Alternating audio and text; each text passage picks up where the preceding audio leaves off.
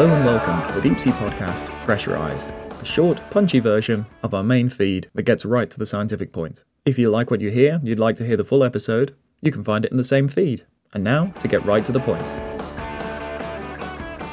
Do you want to dive into some deep sea news? So, I was in San Diego last week. There was a COP27 going on. And there's a lot of stuff on there about deep sea mining, which, as you know, I tend to keep a low profile on such a thing. But there's stuff going on in the background, and there was an organisation, they did a big analysis of this, a big economic analysis of it, from completely fresh eyes. And I got a phone call during that week that said, this is amazing, there's a lot of sat and worked it out, and basically they're saying there is no metals gap. The gap doesn't exist, so you don't need to do it, and even if you did do it, it would never really make any money. But part of me was like, if this is true, then think how much time we've wasted over the last, let's say, 10 years chasing this big evil thing that isn't going to ever happen. So that was one day, and then the COP27 thing went off, and then 2 days later, a press release came out from the metals company about a company called Nori and Allseas, who have just destroyed 80 kilometres of deep sea floor of the Clarion Clipperton and brought in astronomical, was it 3,000 tonnes of manganese nodules. And there's a photograph, which I find haunting, of a little dude in his safety gear in the hull of a ship looking at a gigantic pyramid of that. And then, when I read it, the guy, as we know, Gerard Barron, he's the chairman of the metals company, he says, quote, "We believe in making decisions based on data and evidence, not speculation and sentiment." And that got my blood boiling. At that point, I thought, you know what, I've been sitting on the fence with deep sea mining far too long. To say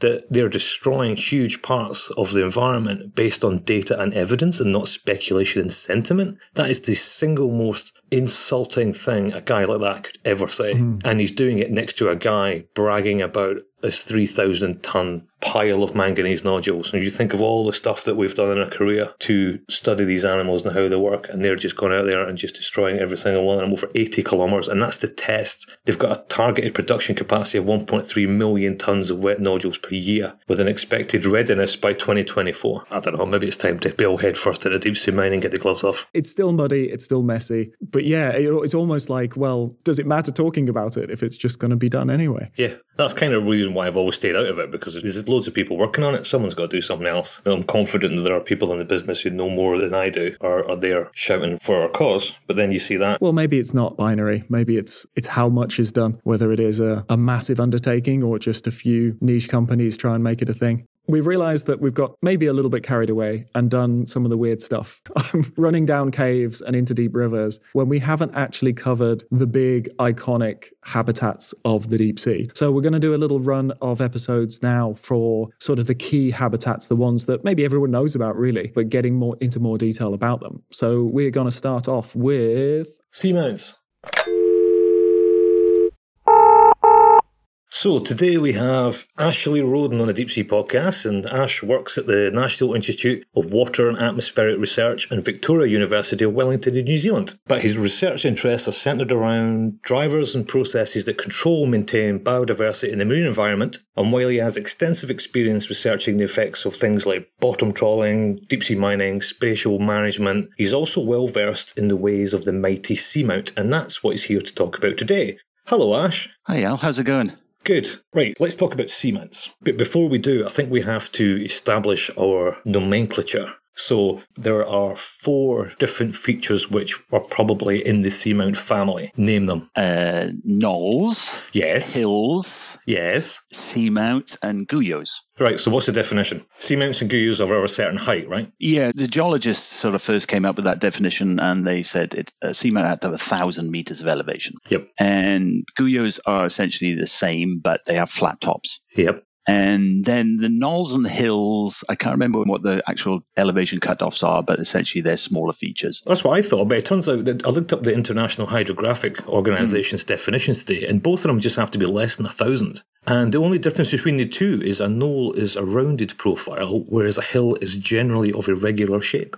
Ah, there you go. Yeah. But the interesting thing about those definitions is that they've caused a lot of trouble now, because people want to obviously have a single name sometimes. Yeah. And therefore, people have struggled to sort of come up with something that's a bit more meaningful from a biological or ecological perspective, rather than that geological sort of cutoff or topographical shape. Yeah. And so in about 2007, there was a book that was published on seamounts. And the editors of that book tried to redefine, if you like, seamounts, saying that in an ecological sense, it was any elevation above the sea floor that was enough to create some sort of ecological signal. Yeah. And that could be then anything that was above 100 meters in elevation. Ooh. And therefore, that captured hills, knolls, and all the rest of it. And it was really just one big happy family called seamounts. But I mean, this is the same as terrestrial environments when you have a definition of a mountain versus a hill versus a ridge, and that's right. Sort of ambiguous descriptor that causes problems everywhere. That's right. So it's somewhat subjective. But there are still quite significant features in the deep ocean. So for the benefit of everyone else, what's the life history of a seamount? How do you get from a flat, barren, and abyssal plain to something that has one of these big mountains punctuating it? So most seamounts have some sort of volcanic origin. Either they're still active or they're long ago dead volcanoes. And others can be formed by other processes where you could have rifting that just pushes up blocks of the seafloor. But most have some sort of volcanic origin. Those seamounts are generally pointy, right? Yeah, conical and pointy, if you like. And geos are flat. Yeah. Is there any ecological difference between the two? Yeah. It does. Yeah, with the geos, because they have that flat top, and that's from at some point being at the surface and being eroded into a flat top and then getting submerged. That flat surface then can be a place where you're going to get sedimentation. So you're going to get sediment buildup. And so the surfaces on those flat tops are nice and soft, and they will support one sets of organisms, but their sides are still typically hard substrate. And so that's a different habitat, and you'll have other sets of organisms. Whereas if it's conical shaped, then primarily that's going to be hard substrate, and there'll only be tiny or no small patches of soft sediment. Yeah. So quite different then in terms of habitat.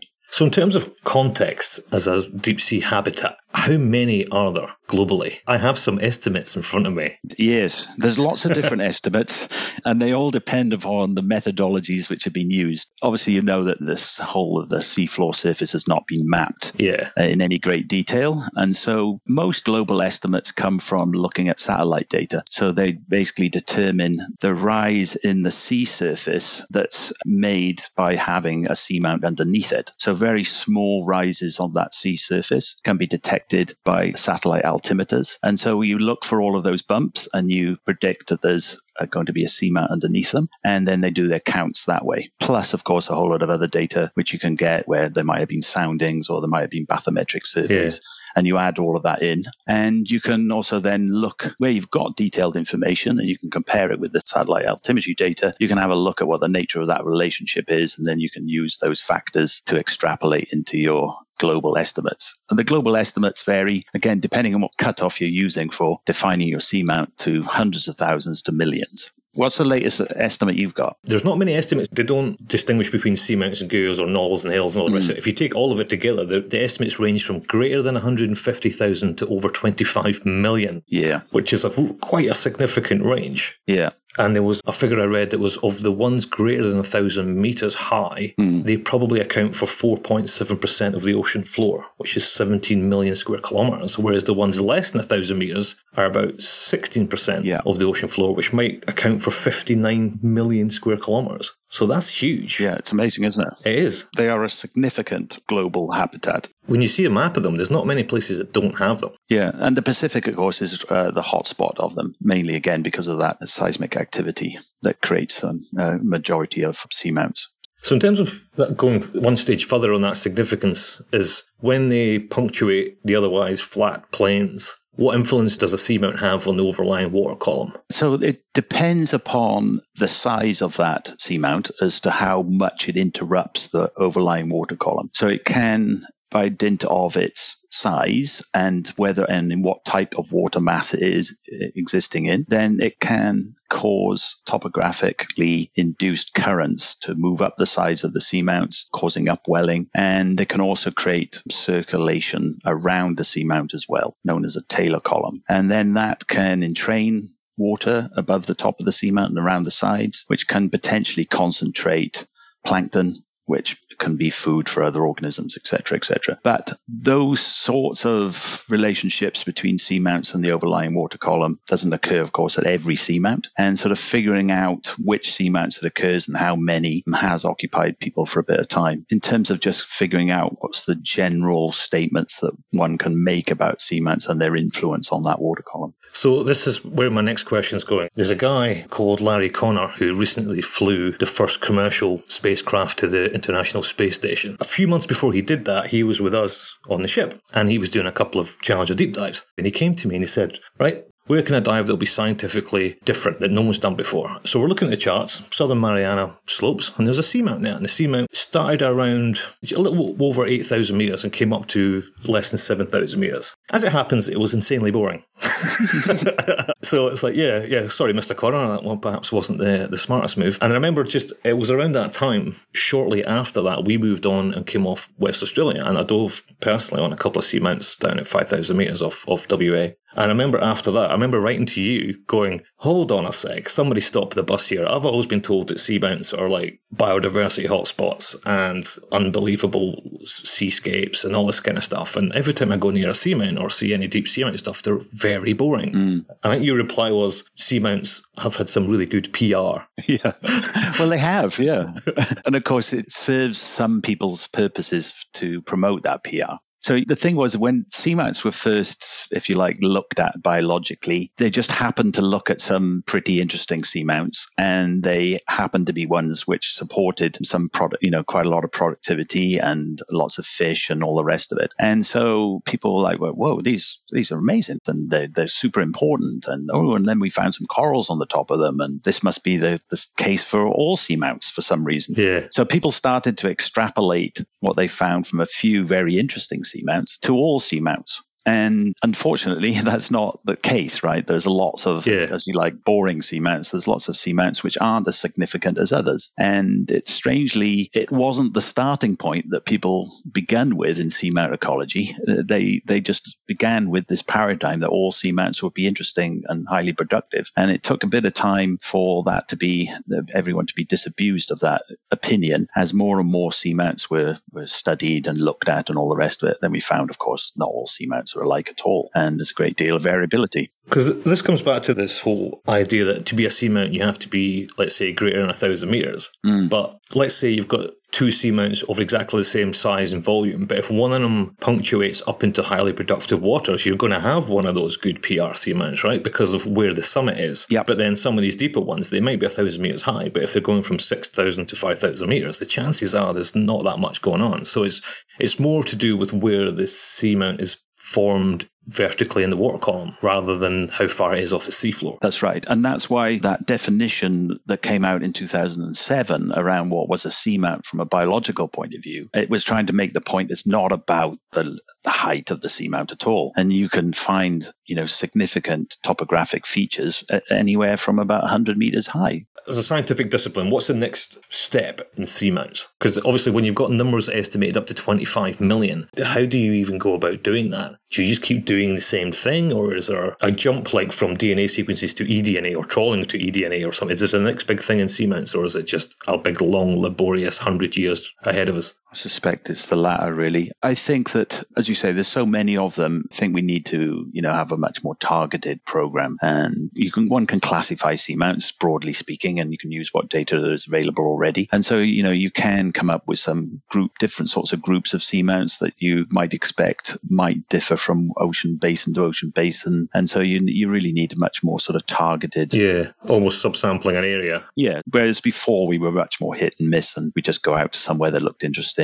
I guess the other thing is that people will, just like our original research that we did in New Zealand, the motivation there was to look at how bottom trawling has impacted some seamounts. Yeah. And to understand what that impact is, and also to think about how one can manage that impact or mitigate for that impact. To do that, one has to think about how do seamounts differ from one another? How can we choose representative seamounts if we want to include them in a sort of spatial management plan or something like that? I was going to mention that because one of the big seamounts seamount stories is the orange roughy story, right? That's quite a big famous one, and that's all completely underpinned by the presence of seamounts, right? Well, not entirely. So orange roughy do occur over seamounts, but they also occur over flat areas as well. Right. And also originally people thought maybe they were occurring over seamounts because the seamounts or those seamounts could have been productive, or it could be that they had particular habitat like corals that were useful in some ways for the orange roughy, provided food or through being a refuge for other organisms, etc. But there doesn't seem to be any direct correlation between the presence of orange roughy and seamounts per se. So that's a little bit of a conundrum. Well, there you go. I stand corrected. Yeah. But they are found on some seamounts, but they're also found on the flat.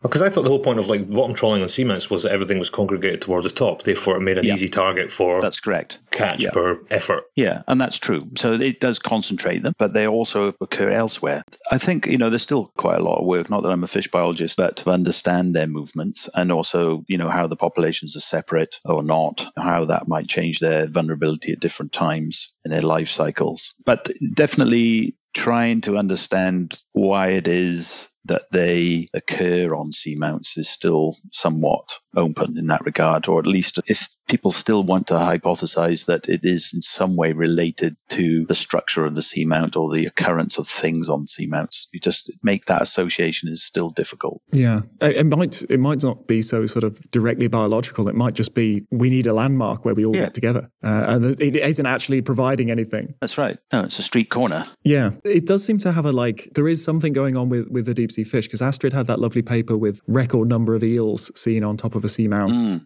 And then we had those observations as well, Alan, with loads and loads of juvenile cusk eels, loads and loads of juvenile spectrunculus. So especially for the deep sea fish that start off as larvae in shallower waters, I think maybe they become a bit of a stepping stone as you metamorphose on your way down to becoming a deep sea fish. Maybe it's less competitive than the slope, where you're just like, oh, I'm a deep sea fish, my metabolism isn't very good at this. I can't really compete because I'm just on my way down.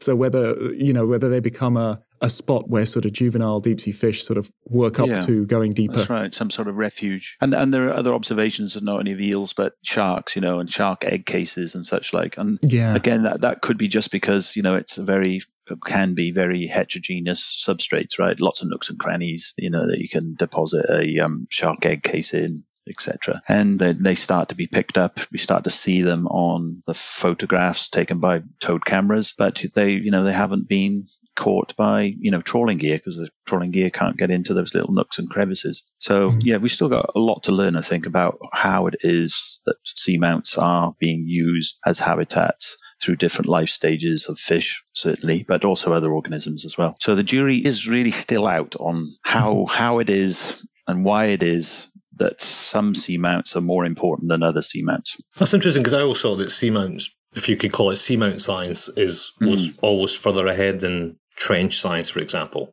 But actually, the more we talk to people, the more it's all just kind of stuff. There's a lot of things up in the air. There is, yeah. And I think that's because it's just so much variability. Yeah. It's just that there's, if there's millions of things, there's not millions of trenches. If there's millions of seamounts, then there's so much variability in those millions. Then we're really a long way off really understanding them as if you like, considering them as a single habitat.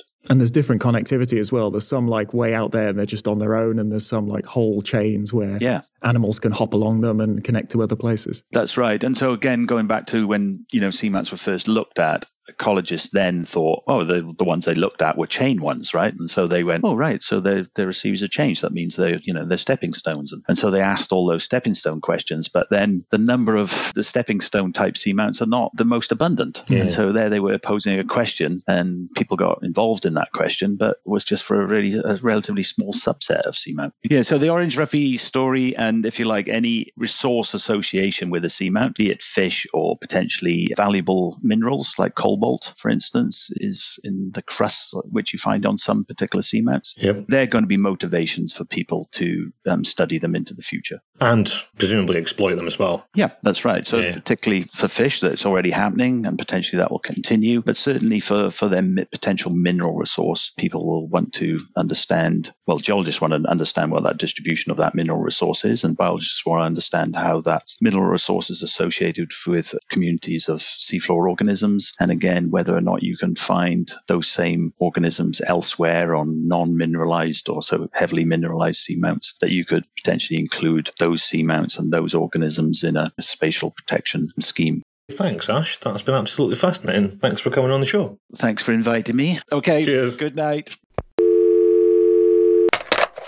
Hello again. This is oceanographer and explorer Don Walsh. And for today's program, I'd like to talk about the ceremony that's observed primarily by naval and merchant marine sailors when they cross the equator for the first time. These first-timers are called polywogs, and the sailors who have crossed before are called shellbacks. So when the crossing is made, an initiation ceremony, a rite of passage, if you will, where the polywogs become shellbacks. In the British Royal Navy and the U.S. Navy, as well as the Coast Guard, the crossing the line ceremony goes back almost 2 centuries. The event itself can be very elaborate or very simple. It really depends on the size of your ship. On the big ships, it can be up to a day and a half of program activities. However, on the smaller ships, it's likely to be something in the order of hours. But in all cases, it is not simple, and for the polywogs, not very pleasant. Simply put, it is not an all-hands ship's party. Rather, it's an initiation into a fraternity who have crossed the equator on board ships.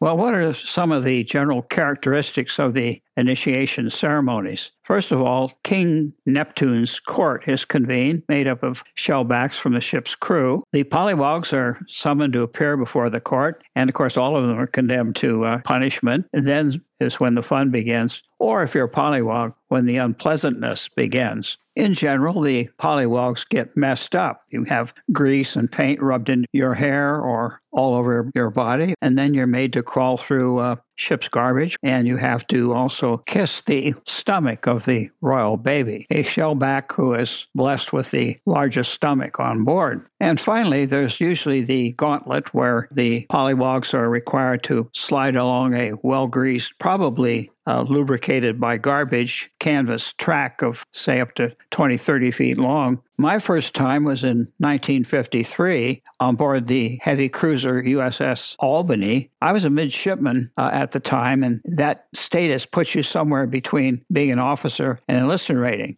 The ceremony took place out on deck. We're subjected to all kinds of unpleasant activities that I've already mentioned. But of course, we were not alone. We were also joined by polywogs from the ship's company. After cleaning ourselves up, we were treated to a special meal, and we former polywogs received our treasured shellback cards. Over the years since then, I've participated in many equatorial crossings, but I always had that card in my pocket, so I wouldn't have to repeat that initiation again. And in submarines, we do some special crossings, such as doing it submerged, going forward, and sometimes submerged, backing through it. But the real prize was to do all of this at the international date line, if you're in the Pacific, or on the prime meridian, the Greenwich Meridian, when you're in the Atlantic Ocean. And we call this the golden shellback if you're in the Pacific, and the emerald shellback if you're in the Atlantic. These are very rare because it's not really worthwhile to divert a ship off its track just to get there. But if you're in the neighborhood, it's a pretty special event. Finally, while shellback may be the best known of these rites of passage at sea, there are at least 24 other line crossings that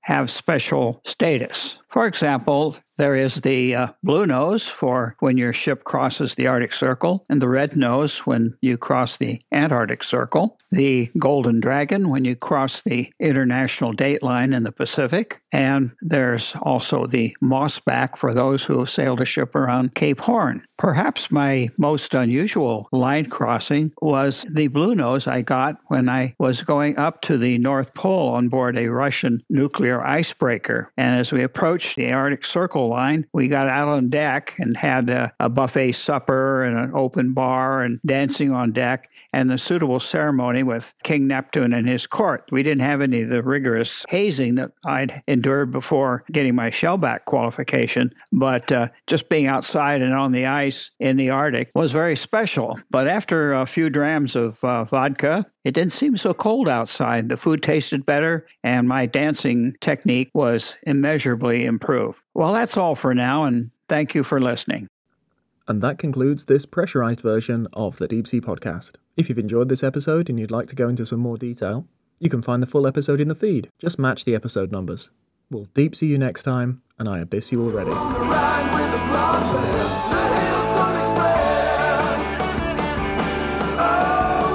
The Deep Sea Podcast is supported by our company, Martis Oceanic. If you'd like to explore the deep sea for yourself, we can provide the technology and know-how to allow you to do that. Or if you'd like to bring the deep sea to your audience through storytelling, fact-checking, or presentations, we can help with that as well. We want the deep sea to be accessible to everyone.